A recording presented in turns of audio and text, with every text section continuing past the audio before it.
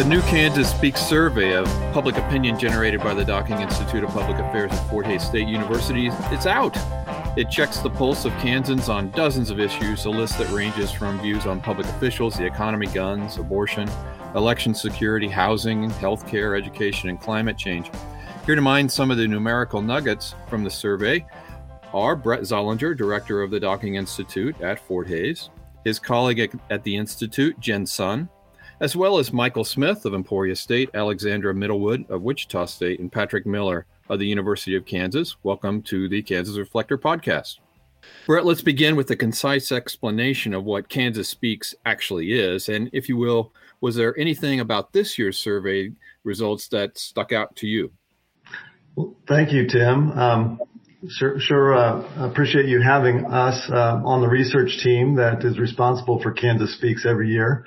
I guess I would just offer a few remarks about why we do this. The Docking Institute of Public Affairs looked around the state in about 2008 and said, we don't have any kind of public opinion polling on a regular basis that touches on various issues of public affairs that we hear often debated and voted upon in Topeka during our legislative sessions. So we said, let's start doing something like that. And we certainly weren't the first in the country to do this. Many such polls exist in other states. And so what we've done is over time, since 2009, we have had a set of questions that are fairly perennial, where we measure Kansans' attitudes about some quality of life issues and also attitudes toward their elected officials and elected bodies. But then we also have a large section of our questionnaire reserved annually for contemporary public affairs items. And we feel it's important to bring those items to the attention of legislators, but also, fellow Kansans, so that everyone can see what others in the state are thinking. I guess I'm going to mention again that Medicaid expansion will almost certainly be talked about this legislative session. And once again, we find high support for Medicaid expansion in the state. It's at about 72% this year, which is really close to what it was last year, about 73%, I think. And both of these years are up about 10% from the prior 2 years, so 2019 and 20 on that. Part of the reason people support it, I think, is they largely agree that it'll help rural hospitals in the state. And they also agree that people who qualify for Medicaid are deserving of it. Both of those items achieving 2/3 and up to 75% on the agreement that it will help rural hospitals.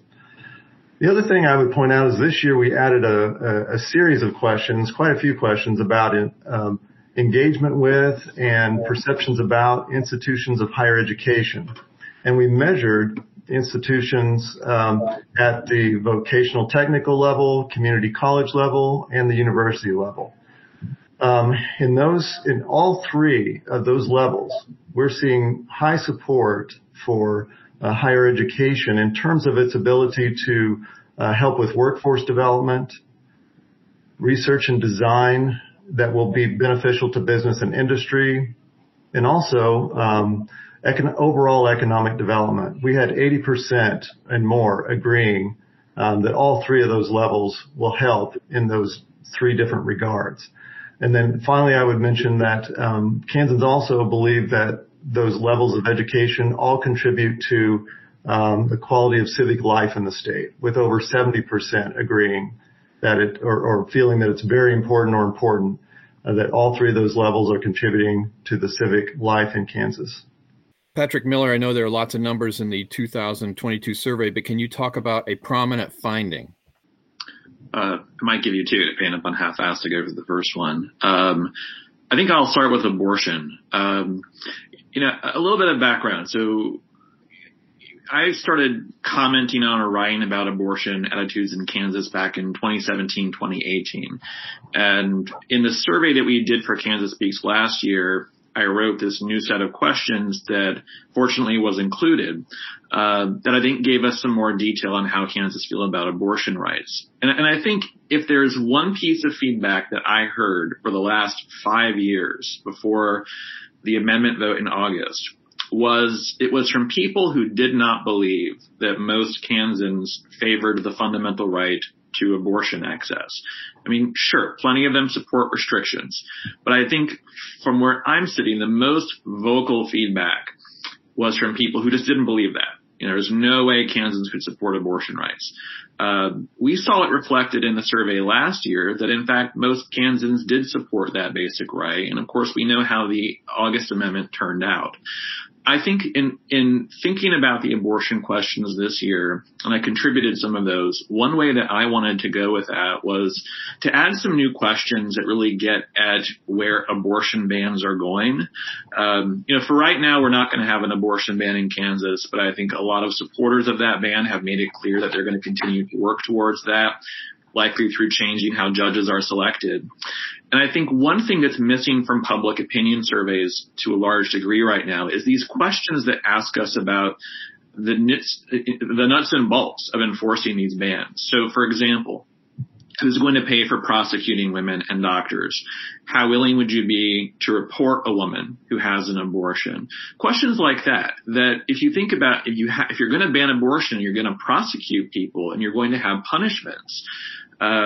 What are those going to be? And so it was interesting for me to see in this survey that most Kansans are not interested in reporting a woman or a doctor who has an illegal abortion. Some, of course, were, but most were not.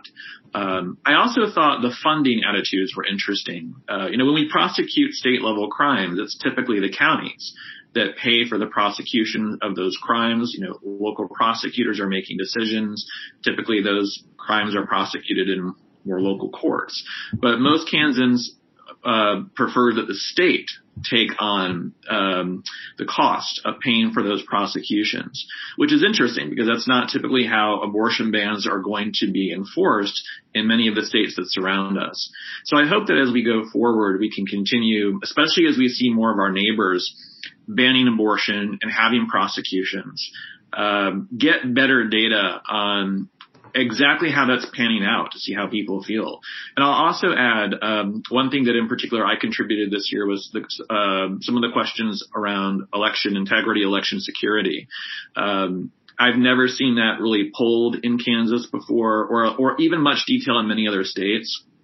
It was interesting to me to see that most Kansans feel that we generally do have safe and secure elections in the state. I was actually most interested by the percentage of people who didn't have an opinion, which I think probably reflects just maybe not a lot of knowledge about how elections are run. But I think even though we see that Kansans mostly trust our election process, I think we have to square that with how these attitudes often get meshed out in reality. I mean, take, for example, the Republican primary for a Secretary of State, where an election denier who called for violence and war against Democrats and liberals in 2020 took 45% in the Secretary of State's primary. So I think, people have these attitudes that our elections are safe, our elections are secure, but then how these attitudes are going to get translated into electoral politics and policy attitudes when partisanship is a lot more evident, I think is a different creature. But it's useful to have this base of this measurement base for how people feel about elections in our state. Jin-Sun, it's your turn. What came to the forefront in your mind as you helped pull together this year's survey results? I'll just comment on a few things on the perennial questions we ask every year. And one thing that is very salient this year is that people's perception of the economy kind of declined as compared with last year. And we have several questions asking about people's perception on the economy. And as you can see, the percentage of the people seeing Kansas economy was excellent or very good dropped from about 21% to last year to 16% this year. And also almost half of Kansans said Kansas economy is getting worse. And in 2021 it was 33%. And also a larger percentage of people become more concerned about their family welfare as compared with last year.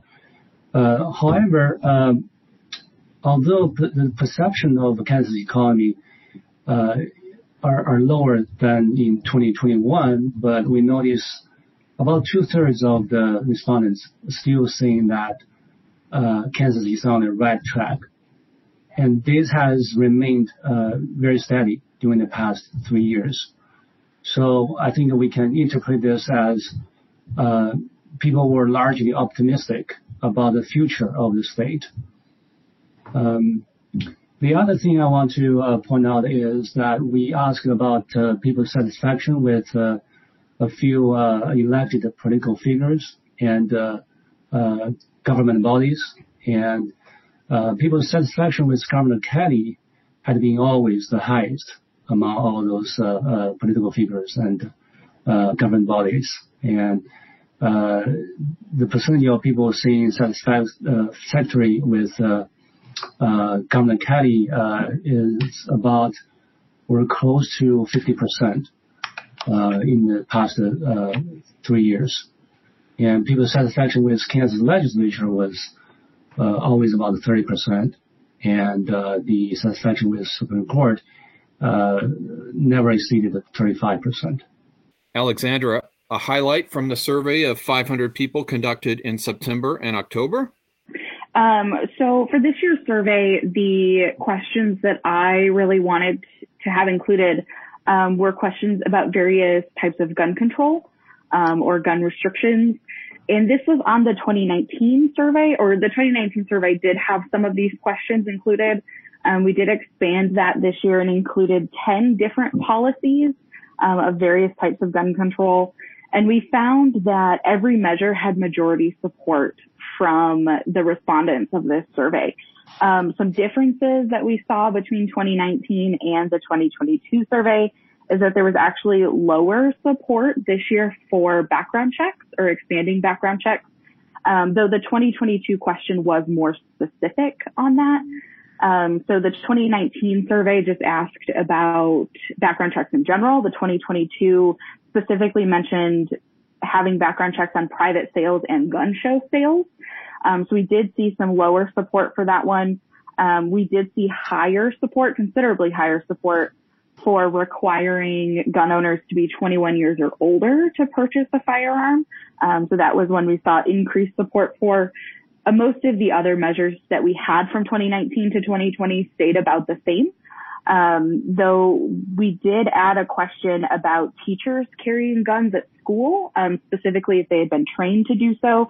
And this had the lowest support of all of the gun control measures that we asked about, though it was still a majority. So about 53% of respondents did say that teachers who are trained to do so should carry guns at school. And this is not, or the responses to these questions are not necessarily driven by people who are anti-gun. So for the first time, we added a question to measure gun ownership on this survey. And 49% of the respondents who answered the Kansas Speak survey did say that they had a gun in their home. And so we're not talking about people taking the survey who are anti-gun. Almost a majority of them, or about half of them, own a gun themselves. And we still saw overwhelming support for most of the 10 gun control measures that we asked about. And Michael Smith, peel back the onion on a couple findings that you think are interesting. First of all, going into an election in a few weeks, the huge gap between approval for Governor Kelly and approval for President Biden. I think it's around 20 points, maybe a tad lower. We've seen all these commercials trying to tie Governor Kelly and other Democrats to President Biden. Don't know about the other Democrats, but clearly there's some evidence that Governor Kelly's plan to portray herself as a Kansas Democrat, which is basically an independent and a moderate, not tied to the National Democratic Party, this survey would indicate that it is working. That Laura Kelly is Laura Kelly, and she is not necessarily associated with President Biden or other national Democrats. So I thought that was interesting, especially the size of the gap in public approval really struck me. The other thing that struck me is I love Kansas Speaks. I love these real meaty public opinion polls. So many journalists try to misuse public opinion polls to do things like predict who's going to win an election and report on the horse race. And we political scientists and sociologists sociologists know that public opinion polls are best when they really drill down into the dynamics of public opinion. They weren't designed to handicap horse races.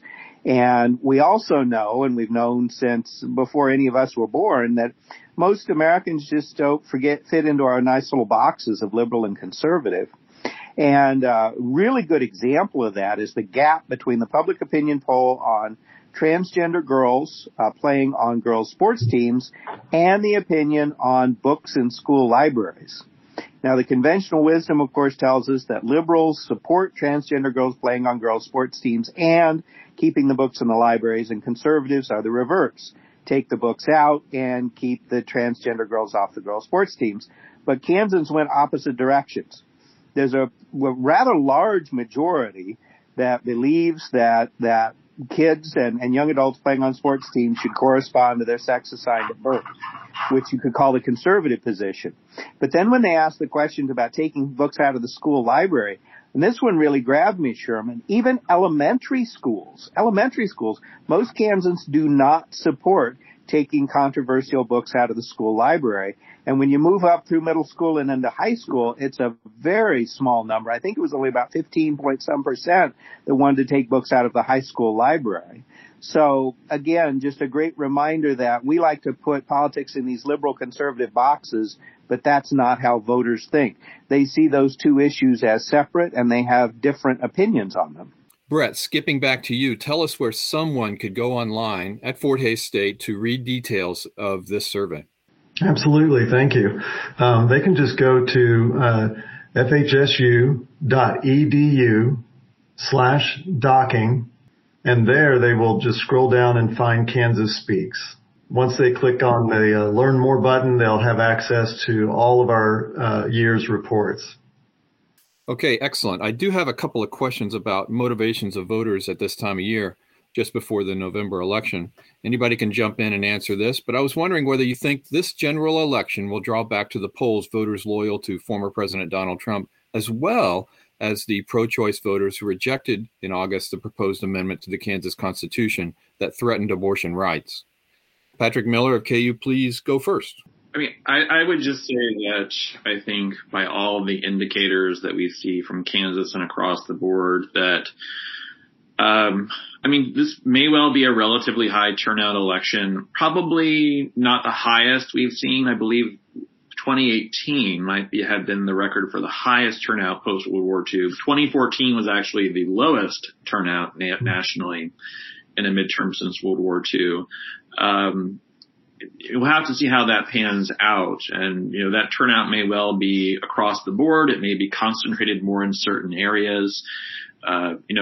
We have very few states that have had elections since 2020. Virginia and New Jersey were one of them, and they generally saw quite healthy turnout across the board, a little more in some areas than others, more drop off, particularly among young and minority voters. Than other demographics. So we'll have to see how that pans out. It could well be that those strong partisans on both sides, Democrats and Republicans, when we speak about the strongest Trump supporters, we're really often speaking about the strongest Republicans. And when we think about those who are most avidly anti-Trump, we're usually thinking about the strongest Democrats. Those attitudes about Trump are typically just an expression of how strongly we root for our party teams. I'm sure those voters will be back in large numbers this year. The question about the amendment turnout will be quite interesting, especially with the number of first-time voters that we saw voting on that referendum. And here, I think I'm particularly thinking about people like my students, my younger students, my first-time voters who might have voted in August. Younger people are more likely to drop out of the electorate in a midterm election. But yet many of them showed up for that amendment vote. That's not something I think we have any good data to handicap or predict that. But I think that will be an important thing to look at that may have margins and impact on who wins a race like governor.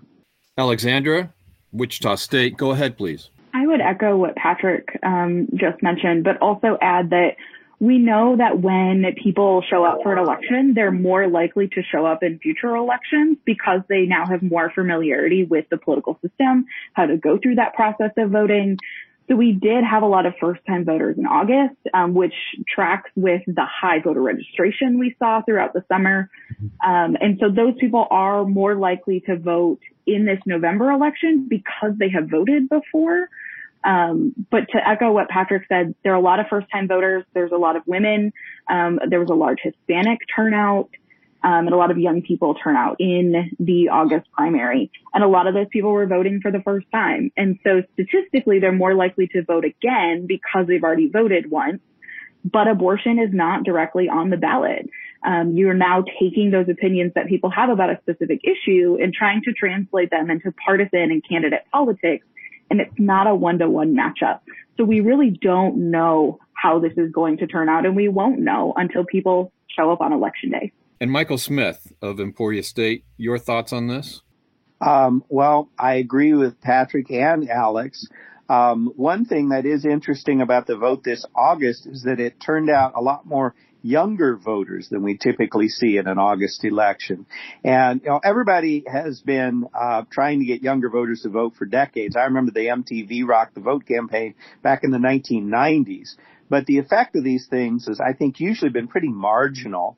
It seems like the abortion rights issue, possibly student loan debt forgiveness too, maybe, but certainly the abortion rights issue really turned out younger voters. And like Alex was saying, having voted once, you're more likely to vote again. On the other hand, that can also drop off. So one of the things to really watch, I think, is turnout among younger voters this year, especially because midterm, if they do turn out, they tend to turn out in presidential elections, like in 2008 when there was a wave for Barack Obama. But this is a midterm election. Will those younger voters continue to vote in higher numbers than previous generations? My second question is about the propensity of candidates or organizations to drop an October surprise on rivals late in an election cycle.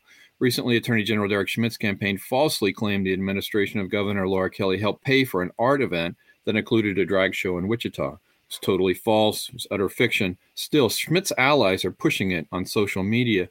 Do you guys think this kind of appeal, which feels like a desperate gambit, resonates with voters? Patrick, what do you think?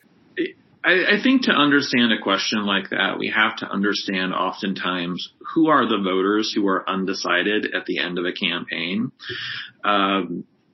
Most voters make up their mind very early in a campaign, and that is just figuring out who that candidate of their party is, and they're going to vote for that person, and party is the most important thing to them in an election. And those voters tend to be more engaged politically. When we get to this point in a campaign, the kind of voter who is undecided typically pays less attention to campaigns, pays less attention to politics, knows less about the candidates, often cares less about politics and the candidates and issues. They're more likely to tell us they don't know what they feel about more issues because they're often not informed enough about issues to have those solid opinions. So I think campaigns have a tendency to trot out things like this at the end of a campaign because they often will get attention and hopefully break through to that person who is only casually or minimally paying attention. We're not the only election, and this is not the only year where stuff like this, even if it is blatantly untrue, pops up late in a campaign. So I think really something like that is often an attention grab to hopefully get some of those last minute voters who, they're often more personality voters rather than issue voters. And you really do have to work harder to get any of their attention. Mr. Smith, your thoughts about these last minute attacks? Well, I think there are a couple things about it that are interesting. One is, just to build on what Patrick said, not only is he correct about undecided voters often being less informed, but there's another piece too, which is that most undecided voters aren't 50-50 sitting on the fence. They're leaning heavily toward one candidate and waiting for that candidate to close the deal. So we're talking about pushing voters who are leaning in one direction off the fence onto your side. And knowing that some of these so-called undecideds on the other side, you're probably not going to win those unless something extraordinary happens, the so-called October surprise type stuff. The other thing that's interesting is that ads like this are not going for the old school undecided voter who's in the middle. This is clearly red meat trying to turn out the Republican base. And that is, we're seeing more and more of that because there are fewer voters that are in the middle. And there is still some, but it's more about mobilizing your base. And the other piece we haven't talked about yet is, although Dennis Pyle's third party candidacy probably won't get out of the single digits, if the race is extremely close, it could cost Derek Schmidt just enough votes to cost him the election. And so he may be trying to shore up those votes also, or the independent group spending money on his behalf. Okay, Alexandra, we'll give you the final word. Yeah, I would just echo what Patrick and Michael said. And this is, going to affect very few independent or undecided voters. It's really about convincing his own base to show up and vote. For Republicans who would vote for him anyways, but are maybe not sure they're going to vote at all, something like this is going to get those people out to the polls, potentially. I think we're going to have to leave it there. Thanks to our guests on the Kansas Reflector podcast, Brett Zollinger and Jen Sun of the Docking Institute at Fort Hays State, Alexandra Middlewood of Wichita State, Michael Smith of Emporia State, and Patrick Miller of the University of Kansas. Thanks for working on the Kansas Speaks survey and appreciate your time. You're welcome. Thank you. Thank you for having me. Thanks. Thank you, Jim.